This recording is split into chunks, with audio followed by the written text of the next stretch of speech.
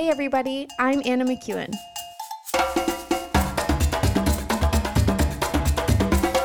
And now for Bob Switzer with the epic narrative. Welcome back once again. Here we go. Genesis 18. Now, if you remember, at the end of the last chapter, there was a little bit of a bloody mess going on around the campus, right?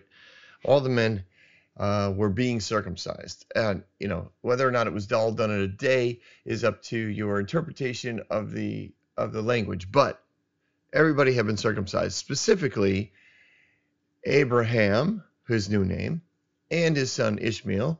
They were circumcised, and everybody else, all the other males were as well. So for a while, clearly the women were running everything, because there is a level of pain, and it varies depending on the guy, but it varies. But they say usually up to 3 to 4 days when you get circumcised as an adult, you pretty much don't have a lot of desire to move around. You kind of want to stay in one spot. It kind of hurts to move. It hurts to use, I guess. And so activity is very minimal.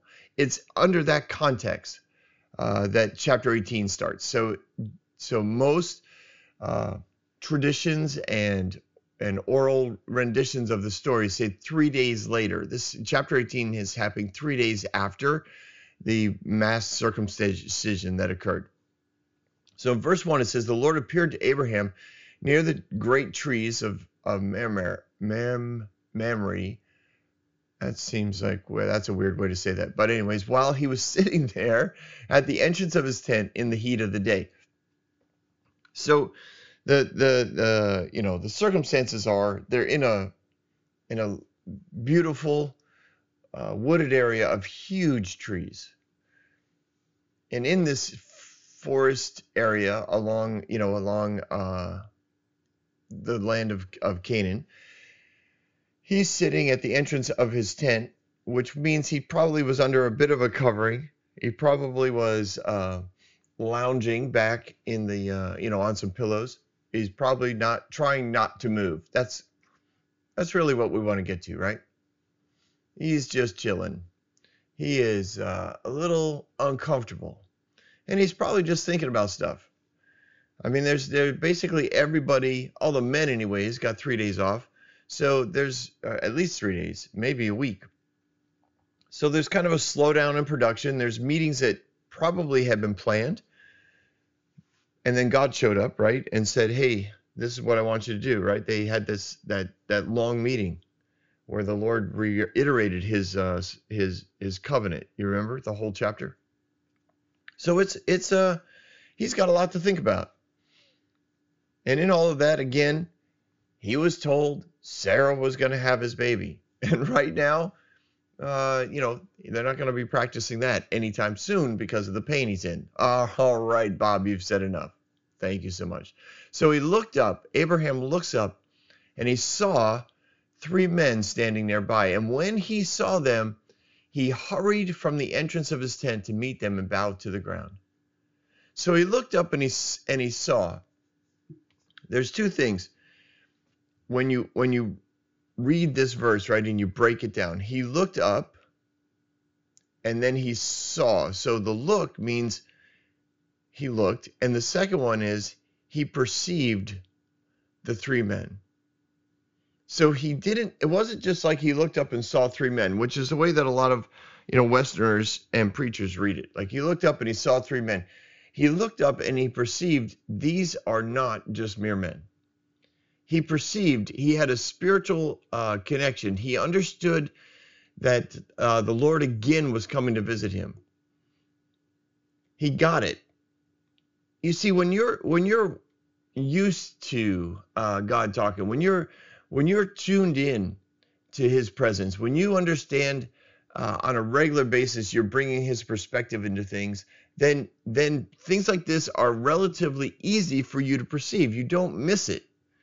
it's not that missing it is again sinful. Like, don't look at it that way. You're really disappointed to God. It's just an opportunity here. It's an opportunity for blessing. So he looks up and he perceived the three men. And when he saw them, he rose up to invite them over. The indication is, right, when he saw them, he hurried from his entrance of his tent to meet them and bowed down to the ground. The indication in the language is that it wasn't like they were walking toward the tent. They were walking by the tent. They stopped. Abraham saw them, or he looked at them. He understood who they were, and then he went and he greeted them, and he bowed down low to the ground. This is to indicate not only honor, but it's also at some level to indicate that this was an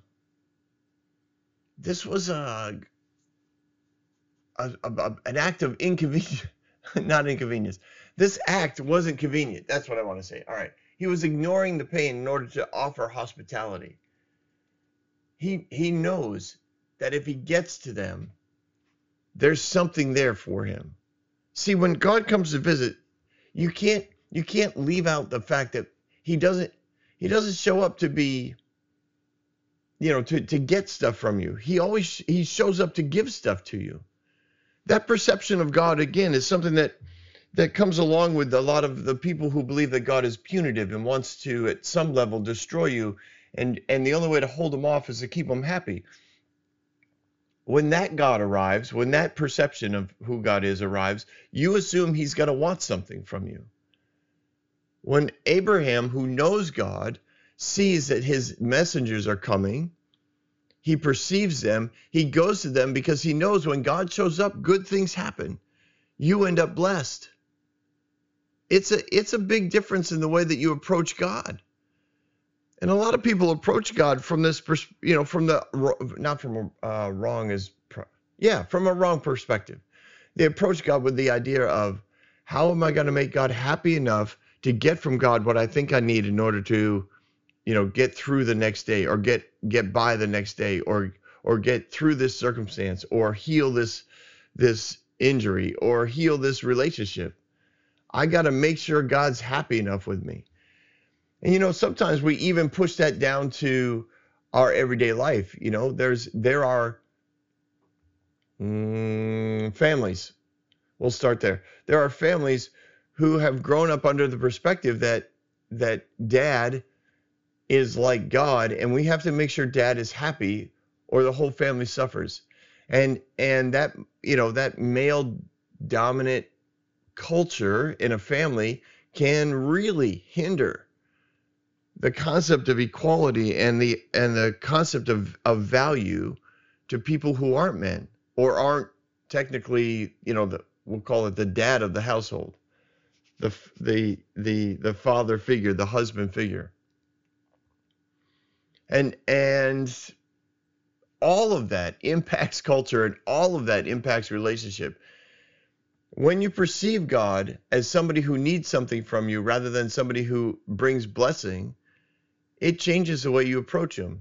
So Abraham jumps up. Now, again, I think he's in pain. This is not like super convenient. This is an opportunity that he sees, and he's like, wow, I am definitely gonna go see these guys. I'm gonna bow down to them. I'm gonna let them know that they are welcome. So the hospitality is a big, big deal to God. And it still is actually in the Middle East. Generally speaking, hospitality is one of the core values of heaven. Hospitality says, I'm going to serve you. I'm going to bless you. I'm going to give to you. I'm going to spend resources on you, even if you're a complete stranger. I don't need to know you in order to serve and love you. That's another picture of God that most people don't have. Most people would believe that if God shows up, you better serve him, because he's the master. He's the dominant one. He's the one who can wipe you out with just a mere word. But you're just a worm, and you better do the right thing. You better serve God Almighty. And in that mindset, we will push that into the families and the way that the family is structured. And it's just not true. Hospitality is what God's looking for. Hospitality is the picture of who he is. Remember, he's the one that went to Adam and Eve. He's the one that went to Cain. He showed hospitality and protection and love. He's the one who took care of Noah and offered hospitality to anyone who was willing to enter into the ark in order to avoid death. He's the one who offered hospitality. To Abram. It is a core value of God to be hospitable. It's a big deal to the culture of heaven that should be represented here on earth. I try to say the word represented as often as I can, because to me it makes that mental shift in people's perception of what that word means. It's not just represent as in I represent this person. It's to represent as in this is exactly what it looks like. This is exactly what God looks like. This is exactly what heaven looks like. It's represented here on earth. So in the Middle East, during this time especially, right, the land is a pretty harsh land to travel across. And when you traveled, there wasn't a lot of support. If you didn't carry your own support system, then you were on your own. Like there wasn't a lot of rest stops along the way. Now there were villages, and there were they were usually built around water sources, whether they were oases or creeks or lakes or rivers. And so when travelers would come in, you were the rest stop. You were a resource for them. And to ignore them or to leave them on their own was considered that was the height of arrogance and rudeness and hostility. You would naturally provide water and food and shelter. And even if you couldn't provide it, you would at least allow access to it. You would say, the well is there. There's figs and bread, cakes, whatever they're called. There's a name, fig cakes or something. They're like I can't serve you, but there is stuff available. Feel free to take it, type of thing. Almost like Halloween candy at the end of the driveway. Like, here's a bucket. Please be considerate because there's other people around you. This at the very base type of hospitality was necessary, but the more hospitable you could be, the more like God you were. And Abraham, who had an amazing relationship with God, would have known this. He knew that the culture that he was starting, the culture that he was training people in, the culture that he was familiar with, the interactions with God, he knew that hospitality had to be a high priority. So he sees three people. He perceives who they are. He gets up and he runs to them and he bows down to them. And he says to them, we'll read it. He says, let a little water be brought. Well, first of all, he says, if I found favor in your eyes, my Lord, do not pass your servant by. So the first thing he does is he invites them. He really actually begs them, please come. Let me show you at least the very base of hospitality. Let me get you some water, please. A little water, and let's wash your feet. At the let me cool you. I mean, honestly, when you're walking, how awesome is it to wash your feet? I don't know how often you guys wash your feet. I know there was a season in my life. There was a season in my life where I washed my feet fairly regularly, and I was amazed at how I want to say weird it felt. It did feel weird because it felt so like cleansing and cooling and refreshing to have it done. I don't know how else to say it. Abraham goes to them, he invites them, he bows to them, he shows that appropriate honor, and then he's like, please come. Let me bring you some water. Let me wash your feet under the tree. Let me give you some shade. Let me find some way to bless you and show you hospitality. Now this is, again, remember, this is the picture of the way God reacts. This is the way hospitality is done in heaven. Verse 5, let me get you something to eat so that you can be refreshed and then go on your way. Now that you have come to your servant.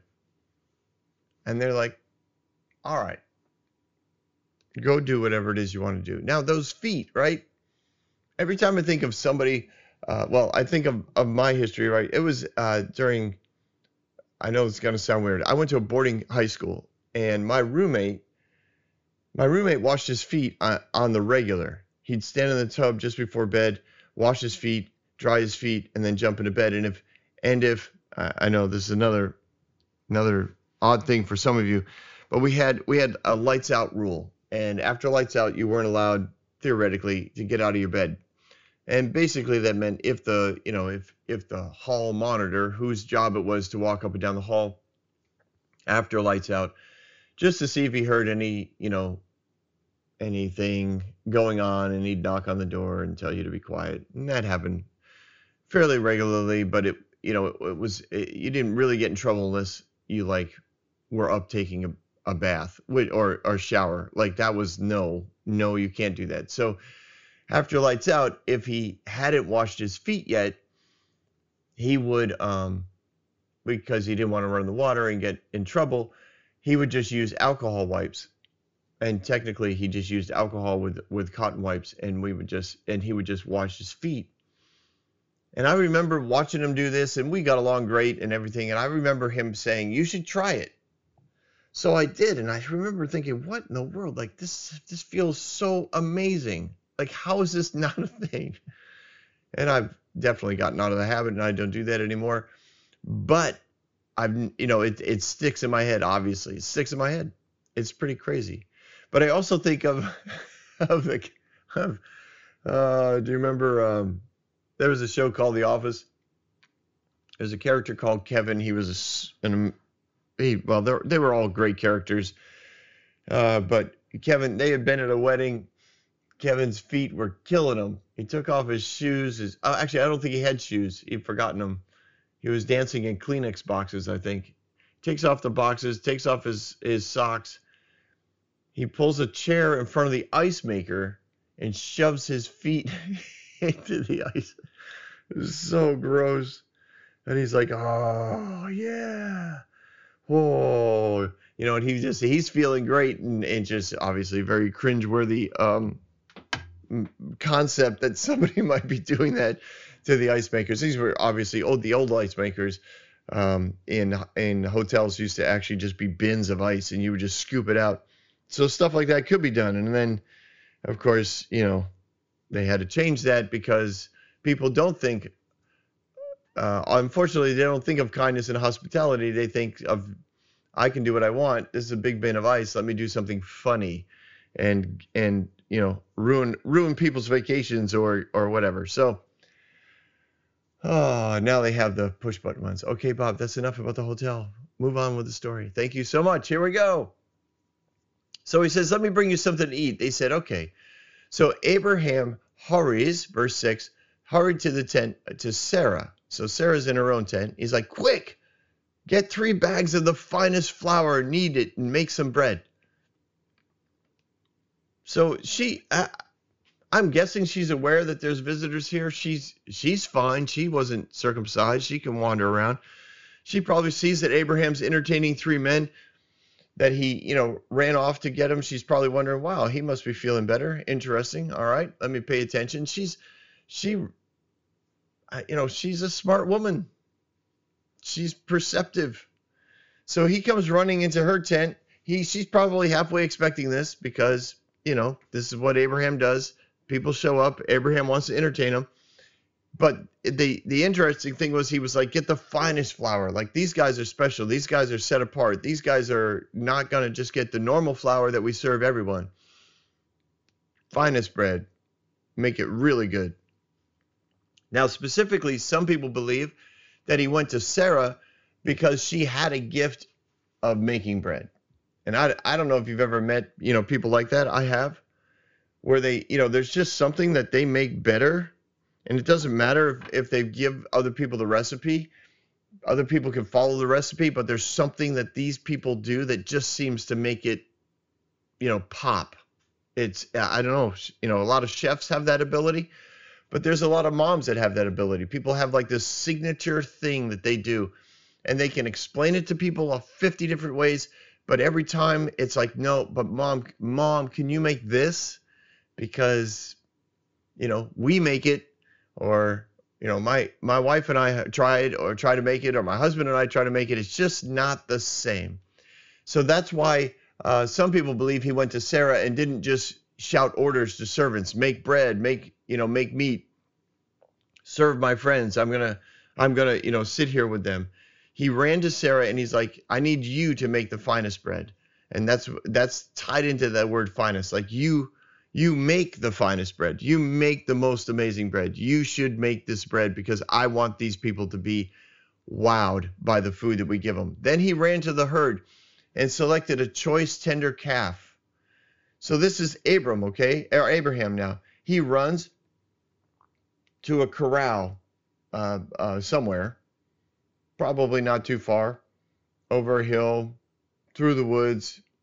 I don't know. He gets there. And I'm sure at some level the servants who are also in pain and just kind of watching, kind of sitting, watching, not really doing a whole lot because of circumcision, to see the boss man come over into the corral area, I'm sure that they kind of popped up, had to ignore their pain. They're looking at him kind of confused, and he's like walking amongst the sheep. He's like looking all around. He's like, no, this one's too old. No, this one's, that one's too young. Oh, I need, there it is. There's the perfect one. I want that one. And he picks it up and he brings it to the servant who's probably standing there, right? He gave it to him. He's like, here, take this and prepare it for a meal. I want it done perfect, perfect medium rare. I want it juicy and tender. Make sure you use the right spices. And the servants immediately went to work. They knew what to do. They, sliced it, diced it, skinned it, seasoned it, got it on an open fire. Now, all of this takes time. Remember, it's not like, it's not like nowadays. Like I'm gonna throw this chunk of meat into the microwave. I'm gonna defrost it, probably take it about 10 minutes, and then we're gonna throw it in the oven, and then we're gonna, or put the meat on the grill. Like we could probably throw together a meal like this in about an hour. This would have taken multiple hours during this time. Multiple hours.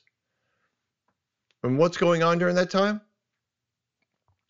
He's got 3 visitors, 3 angels. 3 angels just kind of chilling in the shade, probably smiling. They know what their assignments are, right? Angels are on assignment.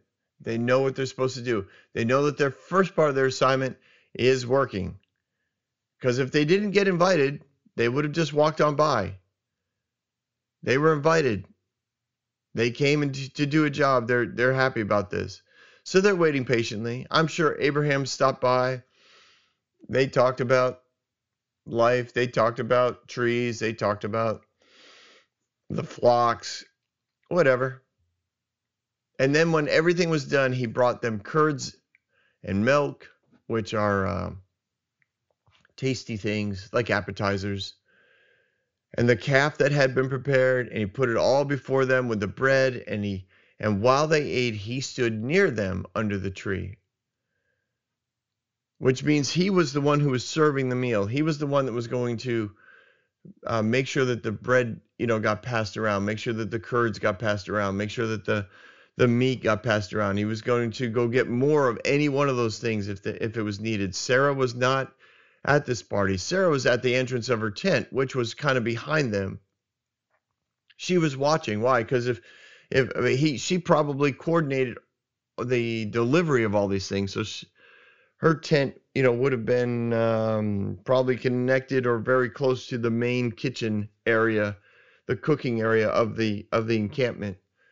So she's looking at Abraham, and when Abraham needs more, like she sees him grab the basket of bread and come to the tent, she knows what he needs, fills it, etc. So they're probably working together on all this. Now, the idea that the angels are speaking here is culturally or traditionally, they say that they started to speak after they ate. Now, you got to remember what angels are, right? They don't need food. They don't need the food. They received the food. They ate the food because of the culture of hospitality that is in the culture of heaven that is being presented to them here on earth. They don't need the water. They don't need to wash their feet. They don't need any of that. They're angels. They're from another realm.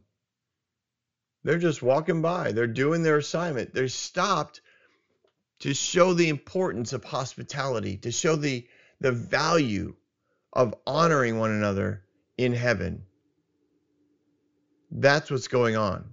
So when they are all done, that's when they start to talk. And they ask for Sarah.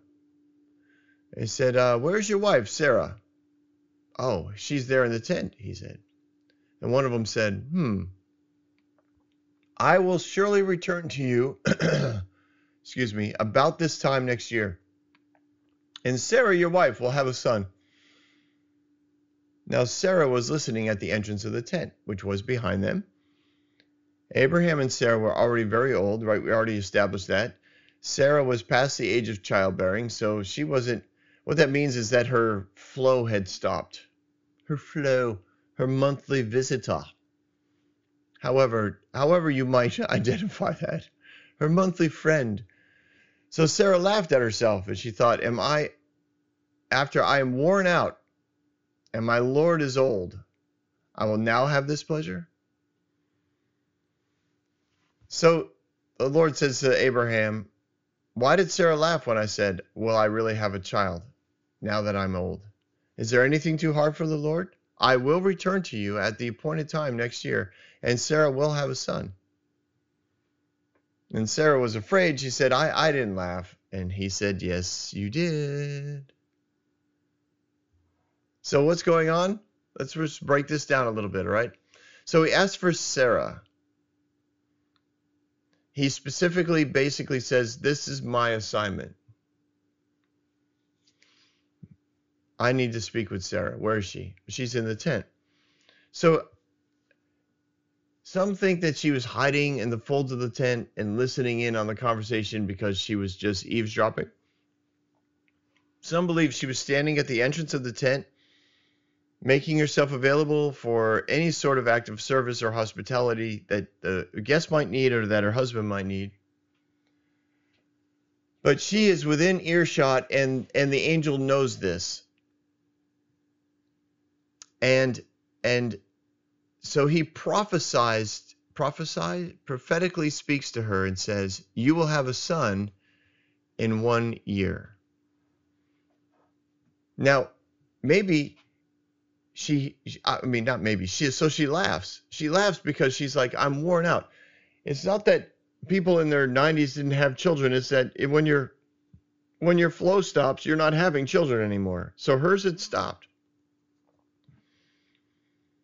And that's why she figured she was too worn out to have children anymore. Her hope of having bearing a child was gone.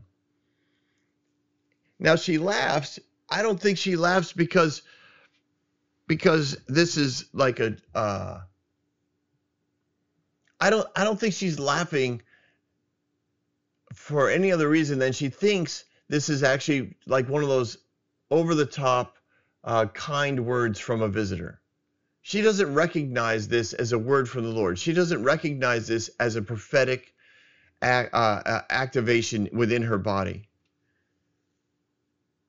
A lot of people do this, when they hear from God. They listen to it. It sounds crazy, and they laugh about it.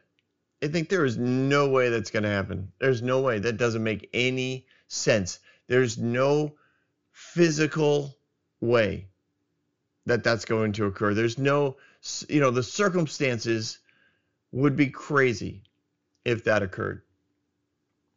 And that's the sort of mindset that Sarah has. She hears this what she would consider a compliment. Somebody who's like trying to honor her. She's clearly in her 90s in her mind. She's way beyond childbearing, and he's like giving a kind gesture to her by saying, "A year from now, your wife will have a son." I mean, that honestly, culturally, to speak out for a new son was just another way of saying, I want to bless your family with some form of abundance. I'm going to bless you with another son. To have another son in the home was like such a nice thing for a visitor to say to a stranger at this point, to somebody that they barely know, to say, I want to bless your household. I want to bless your family. I'm going to bless you with a son. I bless you with a son. A year from now, you will have another child. So she received it, like kind of like a sweet and funny verbiage, just sweet, because she knows, everyone around her knows that she no longer has to go visit the red tent, which is where the women would go once a month, and they'd all, in essence, sit together in the red tent. And it would mean, when all the women, when your woman went to the red tent, there was no men went in there. They were not touched. They were left alone. And if you know anything about community, women tend to get into the same rhythm when they're around each other a lot. Whether it be, in this case, they're around each other all the time, but sometimes it'll happen in workplaces. If a lot of women are working in close proximity to each other, their bodies get in sync. It's actually, evolutionists have reason for it, going back to the cavemen days. I think it goes all the way back to creation, that we were built to be in sync. We're just designed to be in frequency with one another, to be in rhythm with one another, and women show that. So, anyways, all the women in the tents knew that Sarah no longer went to the red tent once a month. So she laughs because she's thinking everybody knows that's not going to happen.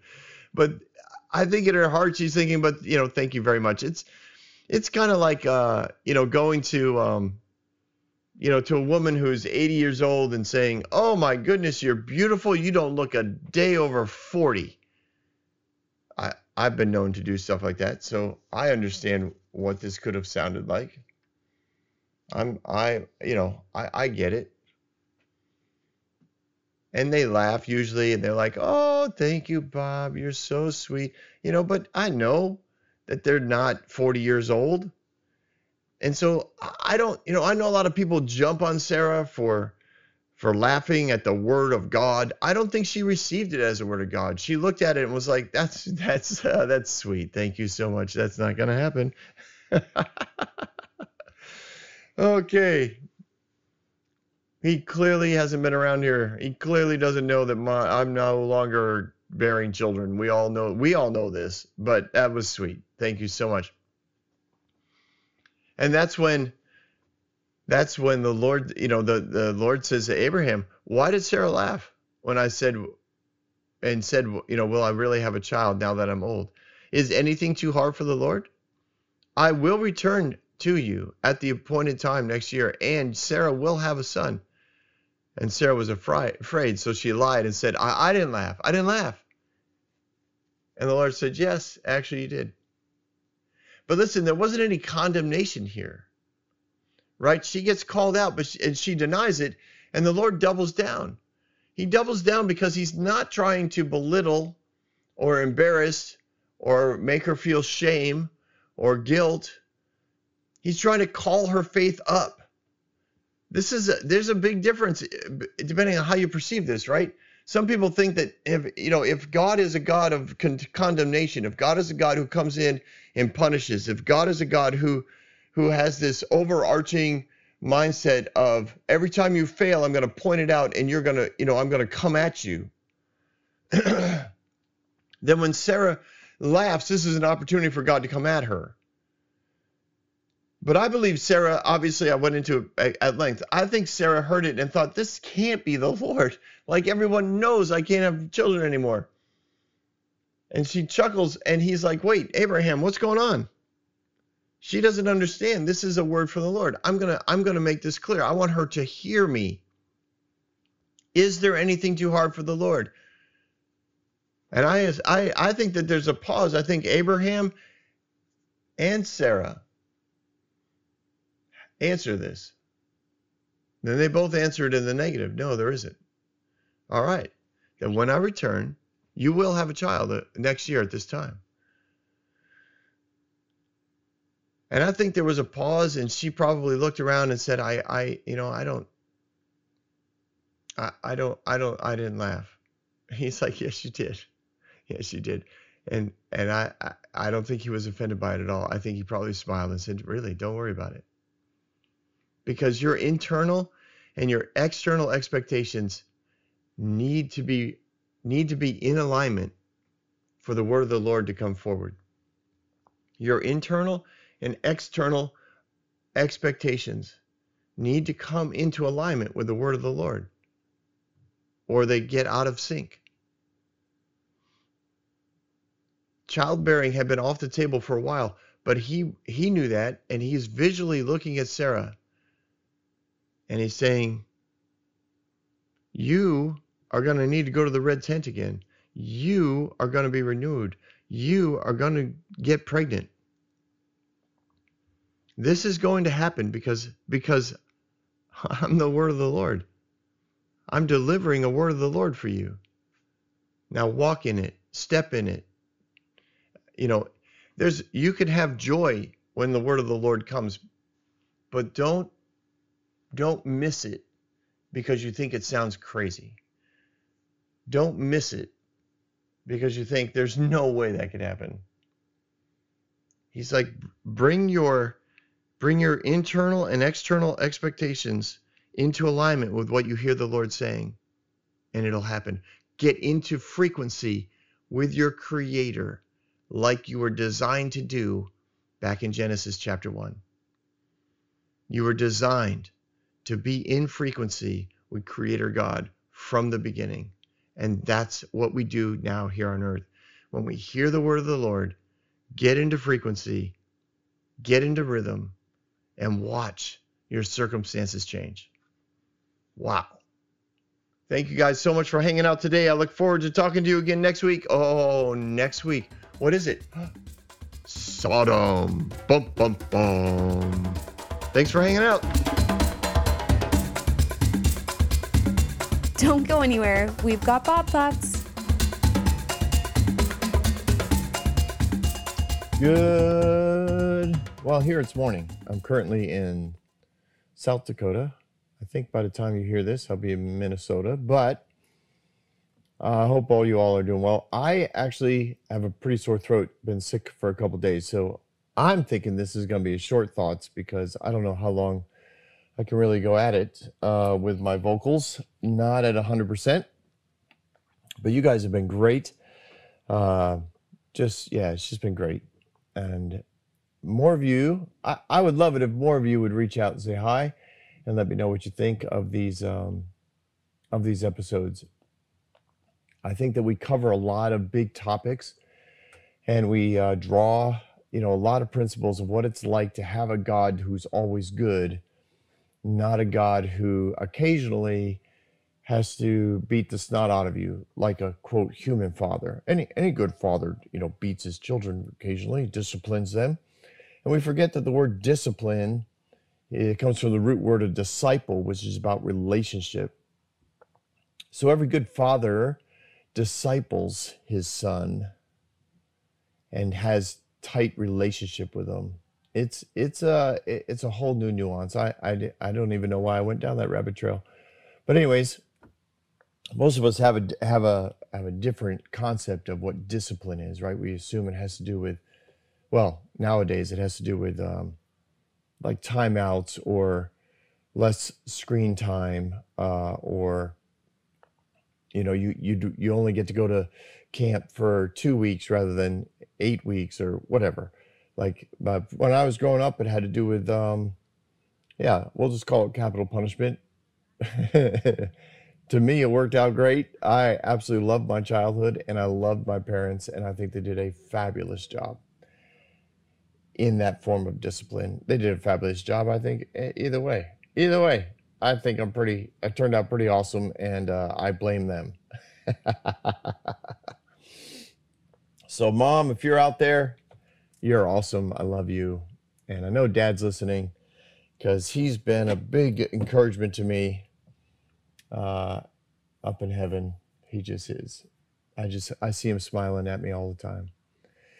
So, expectations, internal and external expectations being the same. And this is often, I just wanted to give you a short little thing. This is how you know if those two expectations are in sync or in frequency. It comes out in the way you say things. A lot of people will say, God, is good. God can heal. God can, and they have these great expectations, and then they couch it with vocabulary that is like, but he's never come through for me. But I always choose the wrong thing. But I don't deserve it. But, and there's always a but. And this is not meant to condemn. It's just meant to give you an insight. If you hear your vocabulary not consistent with the goodness of God, then your expectations are less than or different than the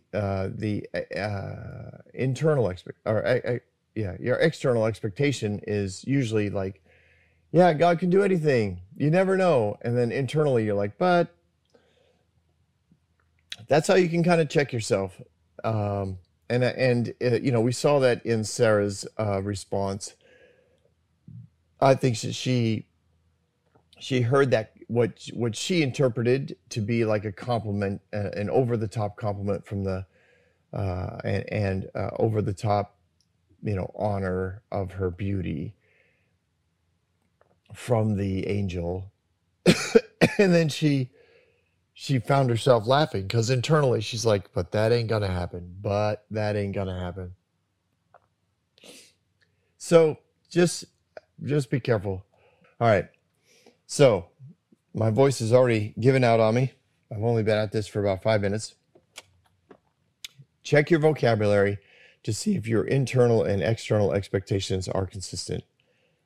And where they're not consistent, just work on it. It takes practice. Where you hear yourself inconsistent, change what you say out loud, change what you say inside, and watch how you start to reap what you sow. You'll reap your expectations. This is a universal principle, and it makes a big difference. All right, I gotta go. I can barely talk. Have yourself a great day, everyone.